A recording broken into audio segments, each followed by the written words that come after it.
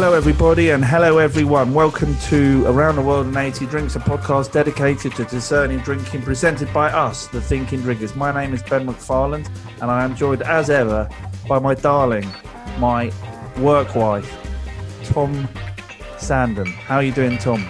I'm all right, mate. Yeah, positive vibes coming off me today. I'm enjoying life, mostly because we're sort of nearing a spell of summer holiday time for the kids, which ironically means they can go to kids clubs, even though the school wasn't open for the whole term. Kids clubs are. The kids clubs are. I mean, work that logic out if you can. In the school hosts the kids clubs, so the kids are going to be going for 2 days a week, which is the first time the house will be empty of our beautiful kids who I adore, but who have become the biggest bellends known to man during lockdown. No, that's not true. There have been some heartfelt moments of real bonding with the children over this spell, but when they're out the door, I'll be drinking champagne with my breakfast. So what have you been drinking this week? Talking of drinking champagne with breakfast. That's a beautiful segue. Thanks, Tom. Well, my wife, she bought me some beer, which is a rare occurrence, but she bought some beers that I've never heard of or tasted before, and they are very good. It's called No Heroes. They're called the No Heroes Brewing Company. Yep. An apt beer for our business. Exactly. As Tina Turner said, we don't need another one. But there's two good things about their beers. Firstly, every time you buy one, they plant a tree to save the environment and the dolphins and all that carry on. But each and every one of their cans has a different animal on it. And then they put, so their single hop mosaic IPA has got a picture of a badger on it, and so it's called Badger Can. There's orangutan can, I think. No way. There's a monkey one. Let me just go through them. Wait a minute. Orangutan. Yeah. There's an otter can. One for who was a guy who had his fingers chopped off by an otter? Nutkins. Terry Nutkins, yeah. Yeah. There's well, what they've done is they put orangutan, which is good. There's a spider can. Wordplay. Arachnophobes are not going to like that. There's an octocan, which is an octopus. You get bison can. You get the idea.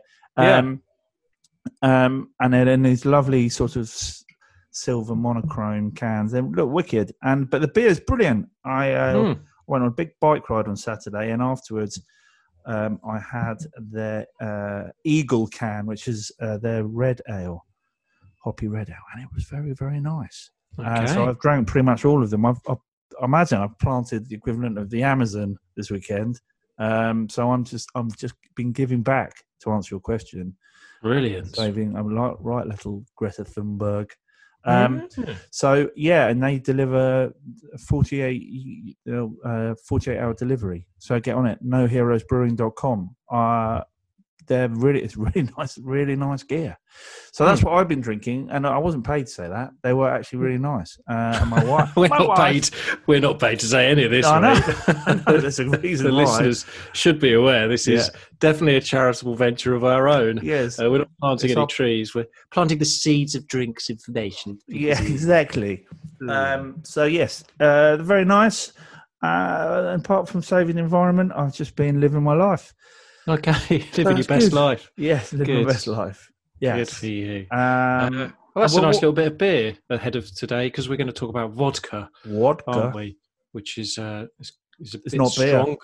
It's not beer. It's a bit stronger, and I've been drinking a lot of neat vodka in preparation for this podcast. I've taken one for the team, and I've selected some vodkas that, Ben, I know you're very familiar with, because during our time of shows or tastings with the tens of thousands of people who we've performed in front of over the last decade, we've tried some of these vodkas with our audiences along the way.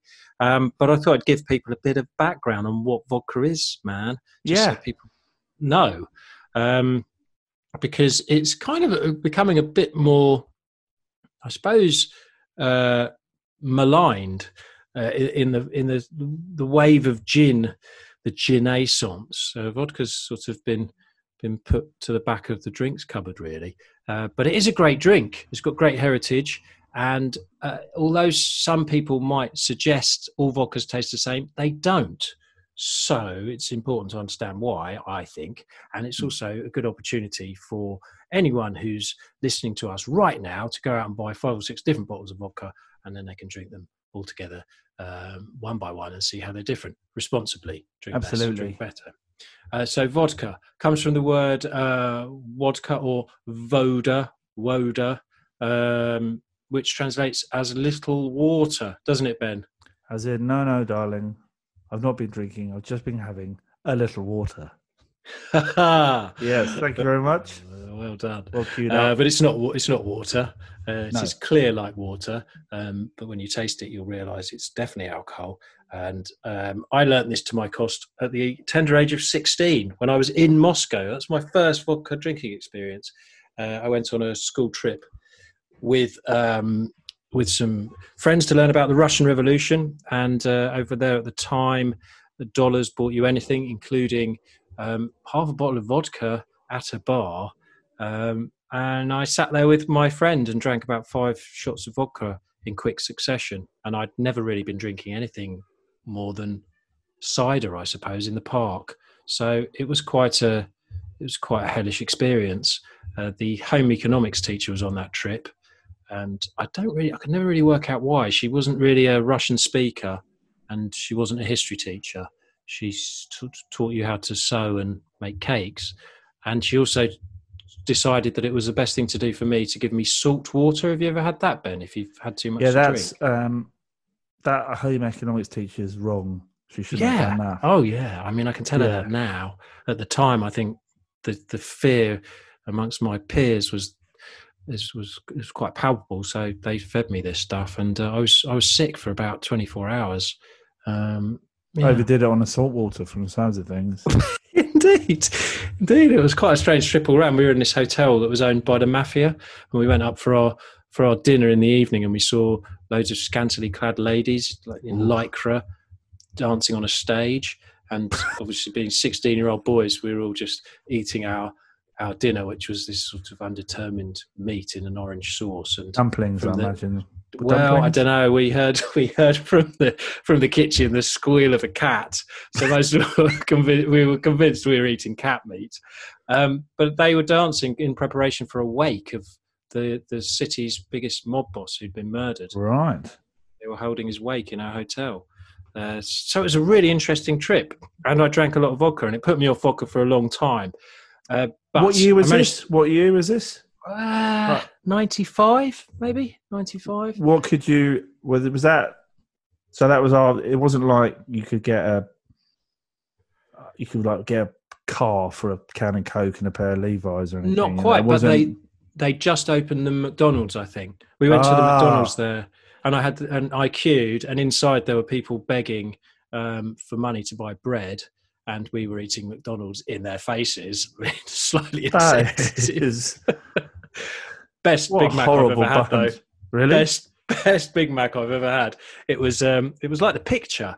The salad was actually crisp and fresh, and it was honestly it's the best Big Mac I've ever had. And as you know, I'm a big fan. What did they? Don't want to sound like the guys from Pulp Fiction, but what do they call the Big Mac in Russia? Do you remember? I don't know. It's in sort of this funny shape. Funny language. It's like a different language, isn't it? I just said Big Mac, and they said whatever. Big Mac ski or something like that. They probably said "Have a nice day" because they were trying to get all American.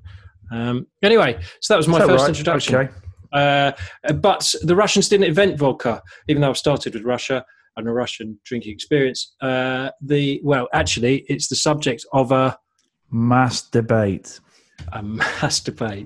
over who came first, the Russians or the Polish. But the first evidence of a recipe is in Polish.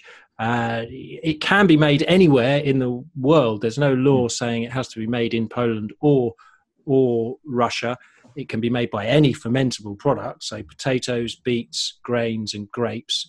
And if you have sugar, you can ferment, so you can make a beer or wine. That can be distilled, and then you've got some vodka. You need to distill to a very high level, over 95% ABV, which is a term for this alcohol is neutral alcohol. So they're taking away or stripping out all the flavors and aromas, the congeners in alcohol that carry all the flavor and the aroma. So they're trying to find a very neutral spirit.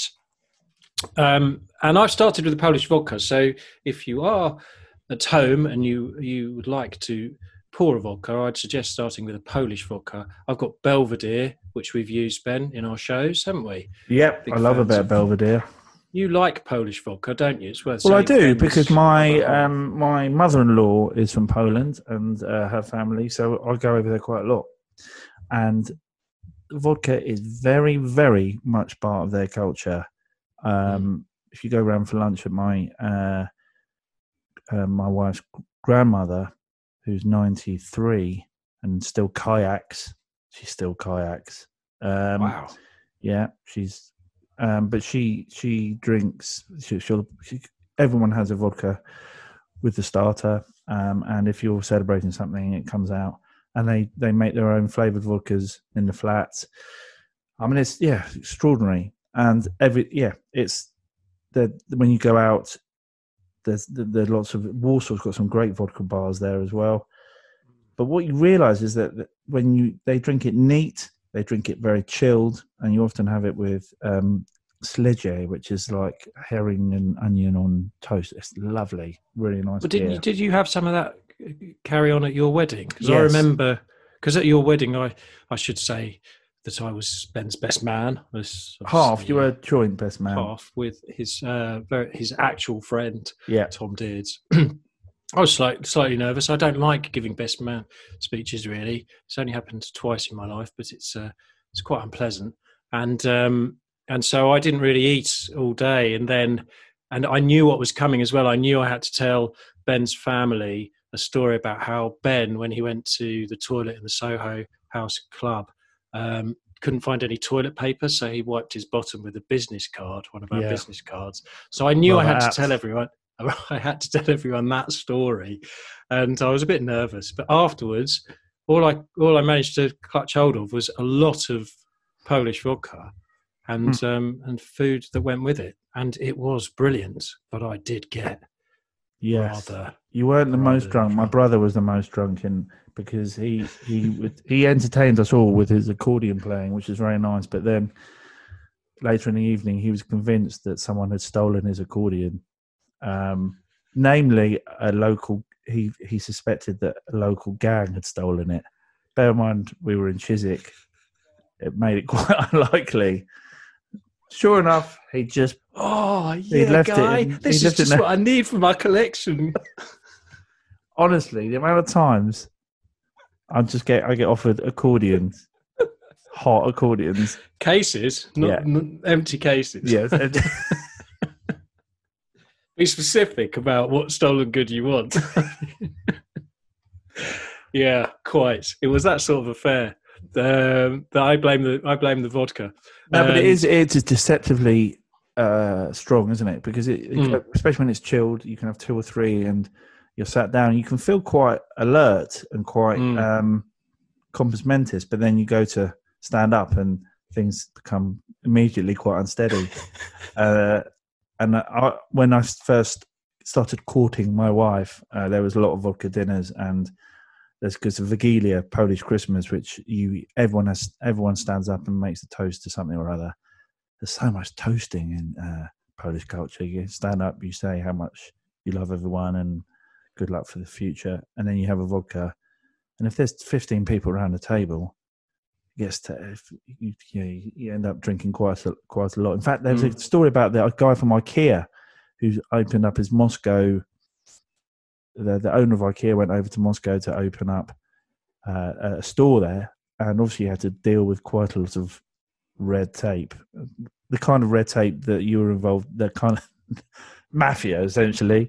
Down with lots of people, and he reckons he became a alcoholic over it, because all time of the day there was vodka, and they're kind of used as their weapon to just Stalin did it as well, didn't he? Stalin did it in his meetings with his cabinet, and they would sit in there till 5 o'clock in the morning, and by the end of it they were just drinking vodka the whole way through, and he managed to get through whatever the reforms he wanted, and they just stumble out into daylight, absolutely annihilated. And in fact, Churchill went over there and was wise to it and refused to drink the vodka. He drank some Armenian wine or something instead. Yes, it can have that One effect. of the many things Stalin did, which was rather off, really, wasn't it? Yeah. He did oversee the building of a lot of those high-rise hotels that I was staying in, which was subsequently owned by the mafia. Look, Russia, what an interesting country it is. But I was talking about the Polish, actually. Oh, yes. Interesting you mentioned the toast, because the Polish insist that vodka should be made from potatoes and grain. And I said there you can make vodka from anything. They got so het up about how vodka was being made from substandard fermentables, in their opinion, that they got the EU to change the regulation. And now if it's not made with potato or grain, it does need to say that on the bottle. You can still get these vodkas, and they're very good. Ciroc make a great vodka, which is quite interesting. Filtration gets a lot of time on the labels as well. If you're looking through the shops and trying to select a vodka, sometimes you'll see that vodka's been filtered through diamonds, which sounds impressive. Doesn't necessarily do anything for the vodka. Charcoal filtration has been used for centuries in vodka production. That is quite important. Charcoal can take out some of the sulfury notes. There isn't a lot left in vodka, though, when it's been distilled. So some producers like Kettle One, who we talked about on this pod, they use a copper pot afterwards and redistill, put more water and reduce the alcohol, and then redistill in a copper pot. And that can smooth out some of the character as well. So there are other ways to add some character to the spirits. Now, it does all of this means there is a flavour difference. And as we're drinking our Belvedere, got it here.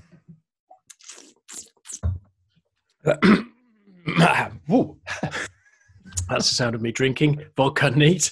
It's a rye vodka Belvedere, so it's got quite a slight spice to it, which is not discernible if you drank it alone. And it's fair to say that some vodka experts have come undone during blind tastings for selecting the cheaper vodka over the more luxury end of vodka. But they have been at least able to discern some difference. So as a rough guide, the rye vodka there would give you a sort of nutty, drier, almost slightly peppery heat to it, but almost like rye bread. Then wheat would give you maybe a lemon zest. Sometimes people talk a little bit about an aniseed flavour profile on wheat. Corn is buttery and sweeter.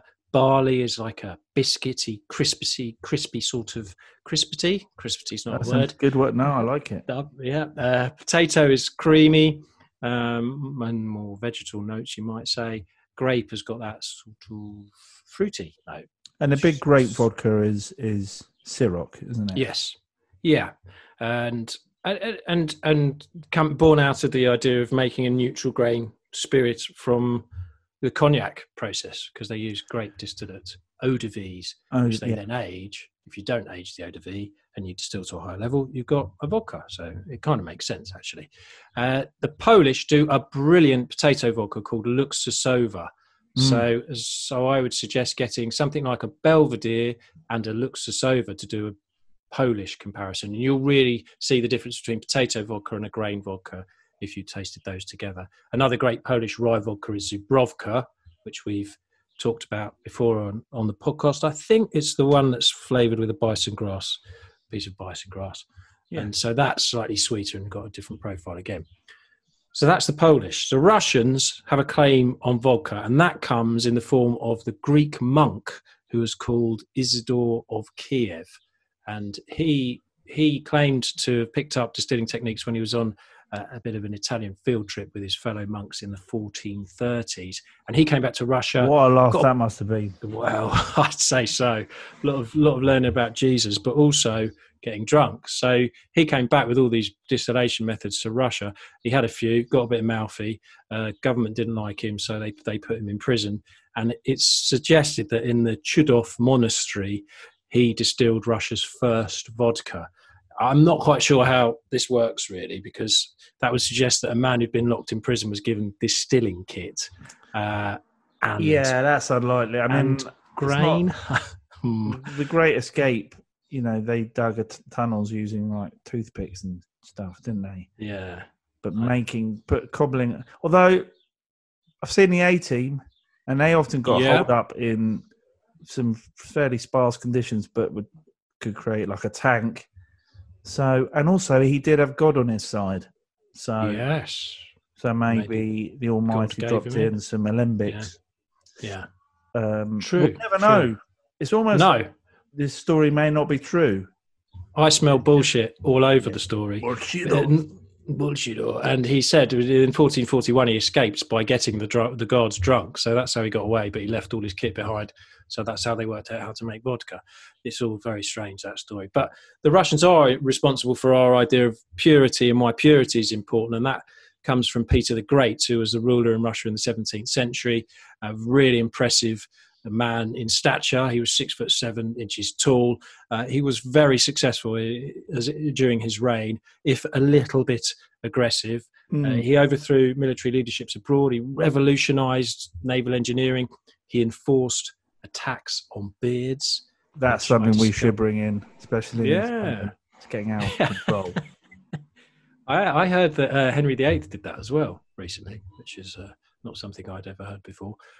Other random acts, he created St. Petersburg, which is a lovely city. That's a good one for the CV. That is a nice place. Less good though, Ben. Holding weddings for little people. Well, I'm glad you used the phrase "little people" because in the previous podcast you didn't use that phrase, and I didn't. I learned. We all felt bad. But holding weddings in itself was not the crime. He made them jump out of pies, which is just funny. Different times. Come on, man. Different times. Quite cool. He had a pet monkey, which would sit on the back of his throne. He also trained a bear to serve vodka, which is better than poking them when they're dancing with sticks. Yeah. He had a tendency to push the boundaries of responsible drinking. He set up something called the All Joking, All Drunken Synod of Fools and Gestures. The aim of it was to get drunk every day and never go to bed, which is a pretty ambitious aim. And one of the forfeits, if you didn't continue the drink, keep up with the continuous drinking of 4-day banquets, was downing the Eagle, a litre cup filled with vodka. That's a lot of vodka to down. So he was a strange man. And in some circles, he earned the reputation as the Antichrist. So that's mixed bag. Imagine that at your funeral. He's been called many things, but the Antichrist is the one that he's most well known for. Oh dear! But he made vodka decent. Well, yes. He used his engineering nous to set up a distillation kit that triple distilled vodka. So by doing that, his quest for purity is one that we still apply to vodka today, really. The Russian vodka I selected was Beluga, which is quite a luxury Russian vodka made from barley with the purest water from a Siberian artesian wells. Yeah. Water does matter a bit, though, because you distill to over 95% and then you add water, so it doesn't. But can you manipulate that water? Can you? You can really. You could be taken out of a canal. Yeah, and then putting it through. Well, I'd hope you'd refine it a bit. Yeah, well, but what I mean is you can treat water. It's a bit like brewing. Everyone talks about the water, but you can manipulate the water to do whatever you want it to do, really. Yeah. Still, it's nice. It's a nice. If you happen to be by a romantic stream, shout about it. Use it. Yeah. It's part of the marketing spiel for sure. Beluga do a Beluga Allure bottle, which is wrapped in brown leather and stamped with the details reflecting the craftsmanship that goes into the polo team, the Russian polo team, which they sponsor. I bet that's a down to earth bunch of guys. Yeah, I'm not sure I should be drinking it, but it is very nice, quite smooth, and it's a good vodka. A quick word about the Smirnoffs. They did establish themselves in Russia. Russian Peter Smirnoff, who was born a serf and defied the odds to become the world's most famous vodka maker, but after his death, his son Vladimir took over, and there was the Russian Revolution after the World War. And even though the vodka distillery wasn't doing too well, they did get targeted by the Bolsheviks, and he was arrested and sentenced to prison and sentenced to death. Incredibly, Vladimir escaped the firing squad 6 times. Spawny. is pretty lucky, isn't it? Yeah. We are no sniper squad, but I'm pretty confident I could clip a blindfolded man if he was a few feet away and I had 6 or 7 mates with guns at the same time. But he managed to evade the execution through various means. One of them was when he was on his way to being shot, he started singing a very catchy song, and all the guards got so engrossed singing along with him, they missed the turning for where they apparently were supposed to shoot him. Oh, that old classic. Yeah. How did they fall for that one? Again. Bullshit. Anyway, he managed to escape, and he eventually ended up in America, and he was almost destitute, but he sold he sold the rights to Smirnoff in Paris and then to an American Rudolf Kunitz went to America. I know, it's quite the name. Be careful. I can see why they went with Smirnoff. Kunitz. So they is that the best-selling vodka in the world, Smirnoff? That's a good question, Ben. I think it probably is. Yeah, it's certainly the most ubiquitous. They they make a lot of it in Scotland now, up by where they make Tanqueray gin. Right, huge distilling plant up there. Nothing wrong with Smirnoff. It's made very well, and it's just there's lots of competitions these days. But before we leave vodka, I wanted to say that it is made everywhere around the world, which is why Ben and I are pretty keen to explore lots of different countries and what they have to offer. We've talked a bit about Reka in the past, which is an Icelandic vodka. Oh, I love and I'm a big fan. I'm a big fan of Reka. The world's first green vodka, they claimed to be when they launched this, but it's made with glacial water that's filtered through 1,000-year-old rock and distilled using sustainable energy from geothermal heat, which is quite cool.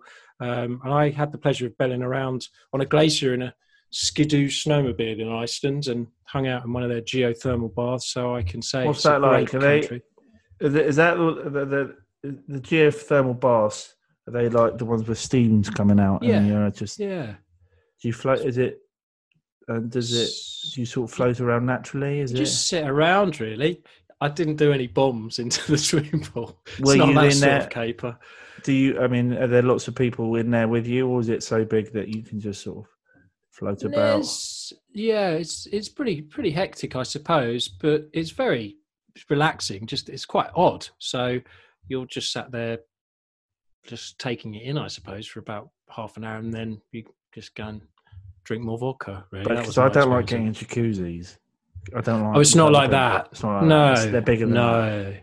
Yeah, it's bigger than that. It's like a big sort of centre parks, outdoor centre parks. Oh, now you're talking. Adults. Yeah, there weren't any Does that kids have a TGI Fridays and a Frankie and Benny's? Yeah. No water slides, and no floating turds either. So, heavy petting? Do you do any of that? No one told me I couldn't, apart from the woman I was trying it on. Oh yeah, good lad. Get her off. So I did. I went on a skidoo, and a skidoo on a glacier, I have to say, one of those memories that you don't lose. What a laugh. Absolutely brilliant. Anyway, great gear. I saw some of this in Sainsbury's. We get all our spirits through Whiskey Exchange, actually, but you can buy Reka in Sainsbury's. So get some. It's great. I've got Swedish vodka. Absolut is probably the brand most people recognise. But if you are diversifying in your vodka selections, then try the Absolut Elix, which is another grain vodka. But the grain vodka for the Elix is harvested exclusively from the Rebeloff estate in Sweden. Foraging, more foraging. And they use a hand-operated copper still, which dates back to 1921. And it's a bit stronger, 42.3% ABV. So we're a big fan of that. It was seen in the TV show Succession. Yep. Apparently there's a series number 3 coming out, but they've just had to postpone it because it's this COVID. But there is number 3 coming out. Okay. Good. That's brilliant. That's been the best thing that's happened on television for a long time. So watch Succession and drink vodka. And if you want to buy British, important to add, we've got some smashing vodkas being made here. Chase, which you may be familiar with, is brilliant. They use potatoes from their farm around them, so that's a chunky, rich vodka they make. Adnams uses the beer wash from their brewery. So they use the barley wash to make the vodka in their own distillery. So that's a real farm to distilling story as well, farm to bottle. And Black Cow down in Grain to Dorset. glass. I like to go. It's great. Oh, it's not Grain to grain, glass. isn't it? It's not, is it? Yeah, well Because done, it's Ben. potato. Yeah. Shit. Anyway, the Black Cow vodka down in Dorset is also worth checking out. They use the leftovers from grass-fed cow's milk, by which I mean the whey. No way. And, There is whey. To make their vodka. So check out English vodkas as well, because it can be made anywhere. Start with Polish, flirt with the Russians, then go anywhere. That would be my approach. Yeah, because just going back to the Polish, the Belvedere did a thing where they discussed terroir, didn't they?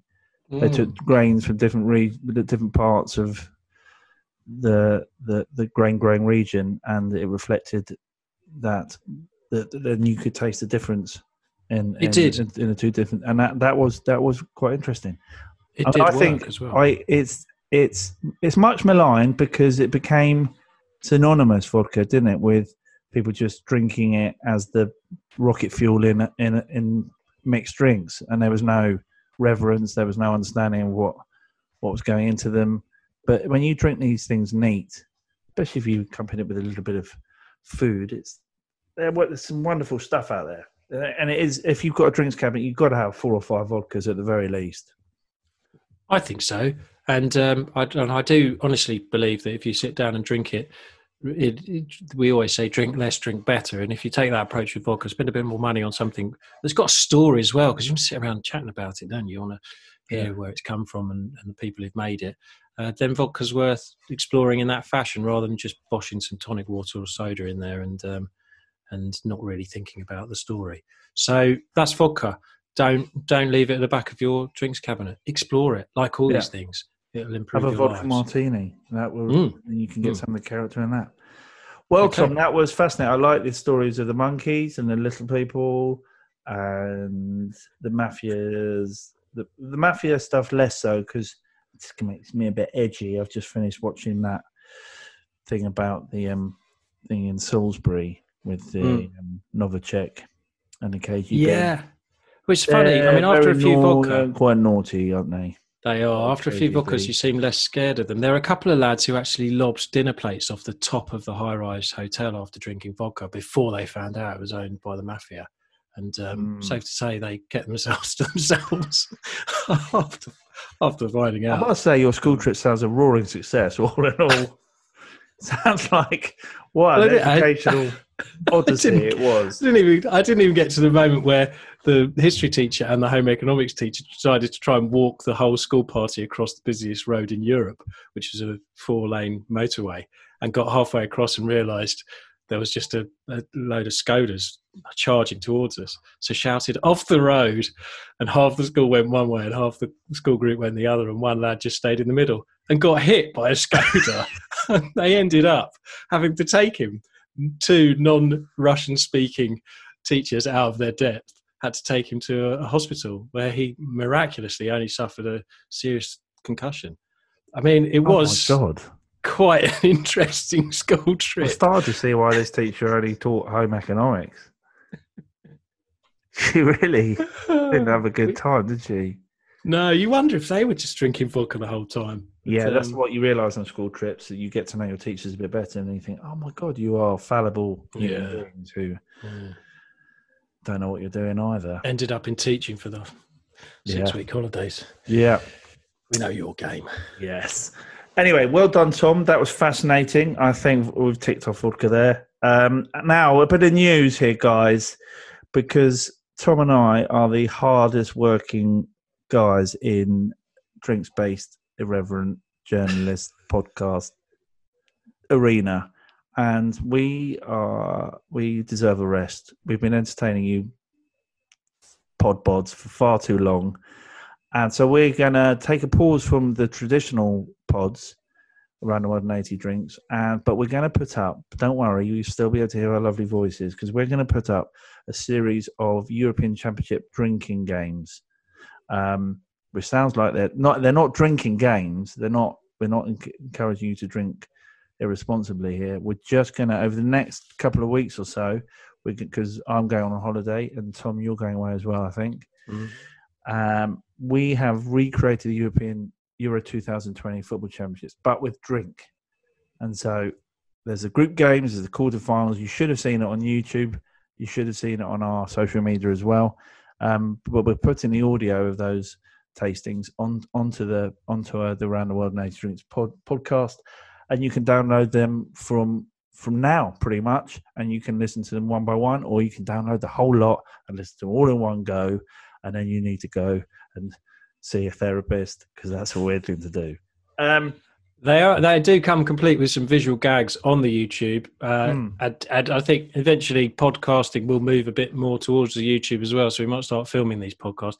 So now's a good time to subscribe to our YouTube channel, Thinking Drinkers. If you type in Thinking Drinkers and Euro 2020 into YouTube, you'll find those videos, and you'll see more content appearing up on there, and you can enjoy the visual gags. Yeah, we'll put all the links to the YouTube as part of the information underneath each pod episode.